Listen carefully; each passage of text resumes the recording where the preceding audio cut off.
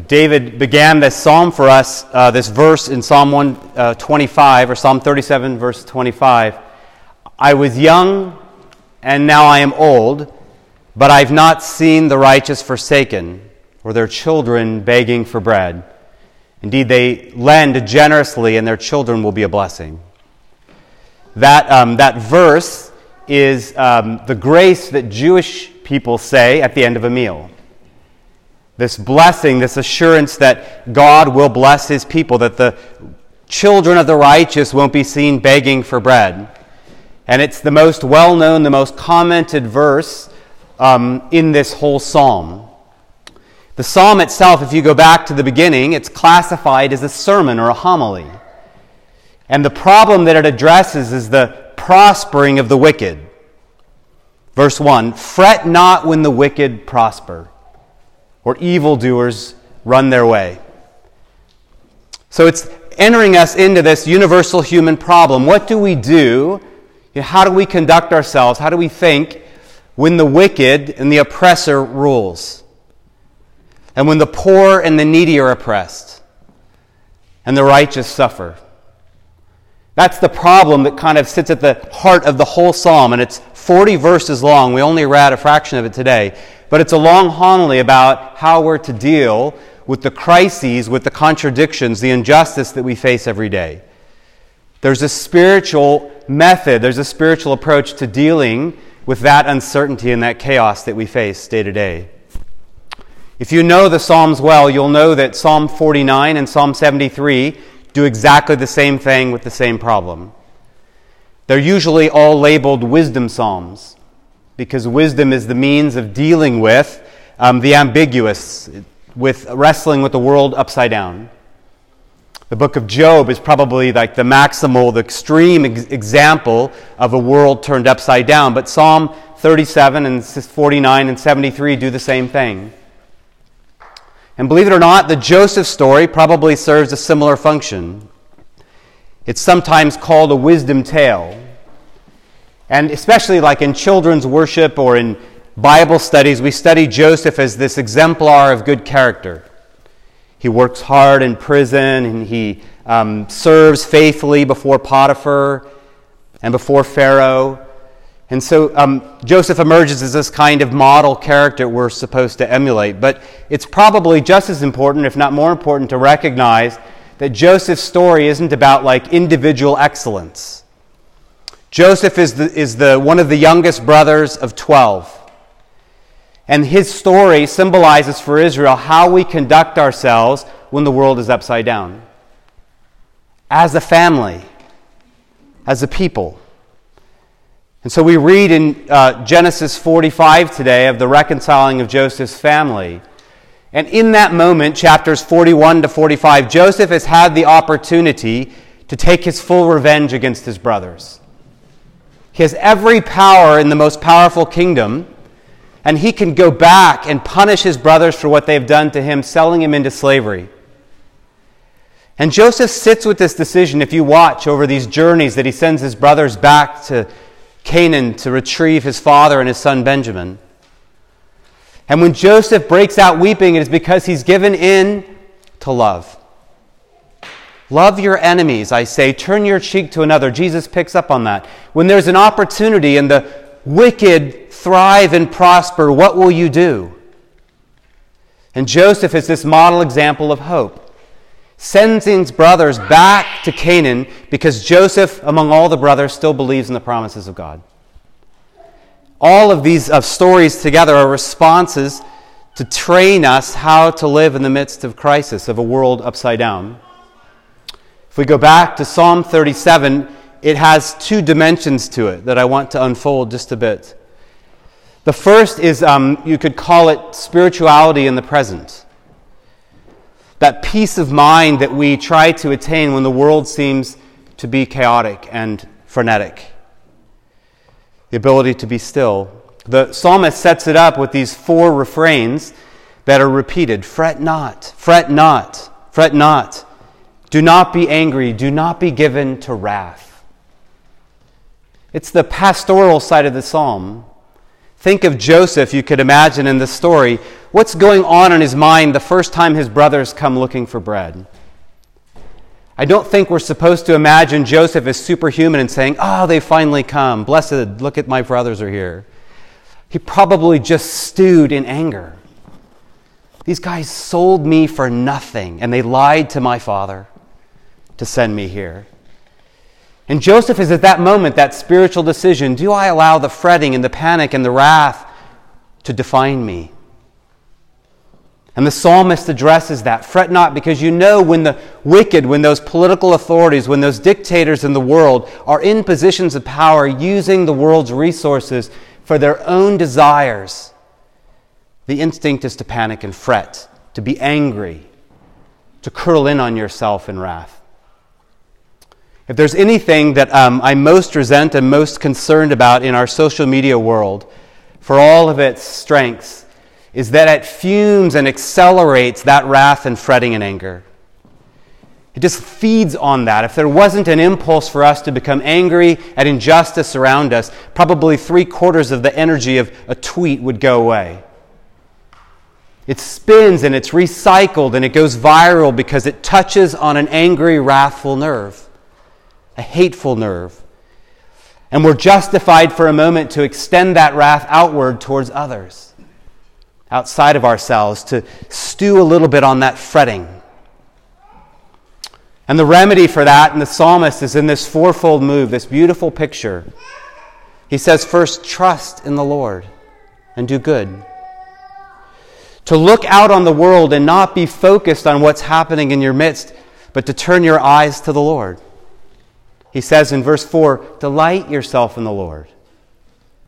And then as he goes on in verse 6 and 7, be still before the Lord. Commit yourself to do good. I think that's the key to it there in that moment. Be still before the Lord. Silence yourself. You may have never thought of that, but there's a long tradition that goes back to the Jews and the early church and the monastics, the men and women who gave themselves to living in monasteries and feeding on this idea of solitude and peacefulness, trying to develop that habit. That ability in the midst of crisis, in the midst of a life that seems frantic, that seems out of control or upside down, do you have the ability to be at peace within yourself? That's the discipline, I think, there that the psalmist is giving. Be still. If you know Psalm 46, there's so many psalms that have the same image. 46, 47, 48, the Psalms of Zion. In Psalm 46, that classic one, the mountains rage, the earth shatters, the mountains slip into the heart of the sea, nations rage, kings war. It's a violent, violent psalm. But right in the middle it says, but there is a river that makes glad the city of God. God is in the midst of her. Cease and know that I am God. It's that training that's so intuitive to the Psalms that life will always be frantic. It will always be full of contradictions. And so the godly person knows how to find the stillness of the city in the midst of life when it is frantic. Do you know that discipline? Have you ever learned to achieve it? You can often imagine, it's well kind of imagined as the classic imperial military leader. When all things are in crisis, when all war is fog, the peace of mind to make steady decisions. Or the great athlete, you know, that in the last seconds of a game can still their thoughts and perform at the very highest level. Do you know that kind of peacefulness of an artist? A mother surrounded by small children, and the noise and the questions and the fighting that goes on to find a moment of stillness. There is something there that everyone can achieve if it's learned.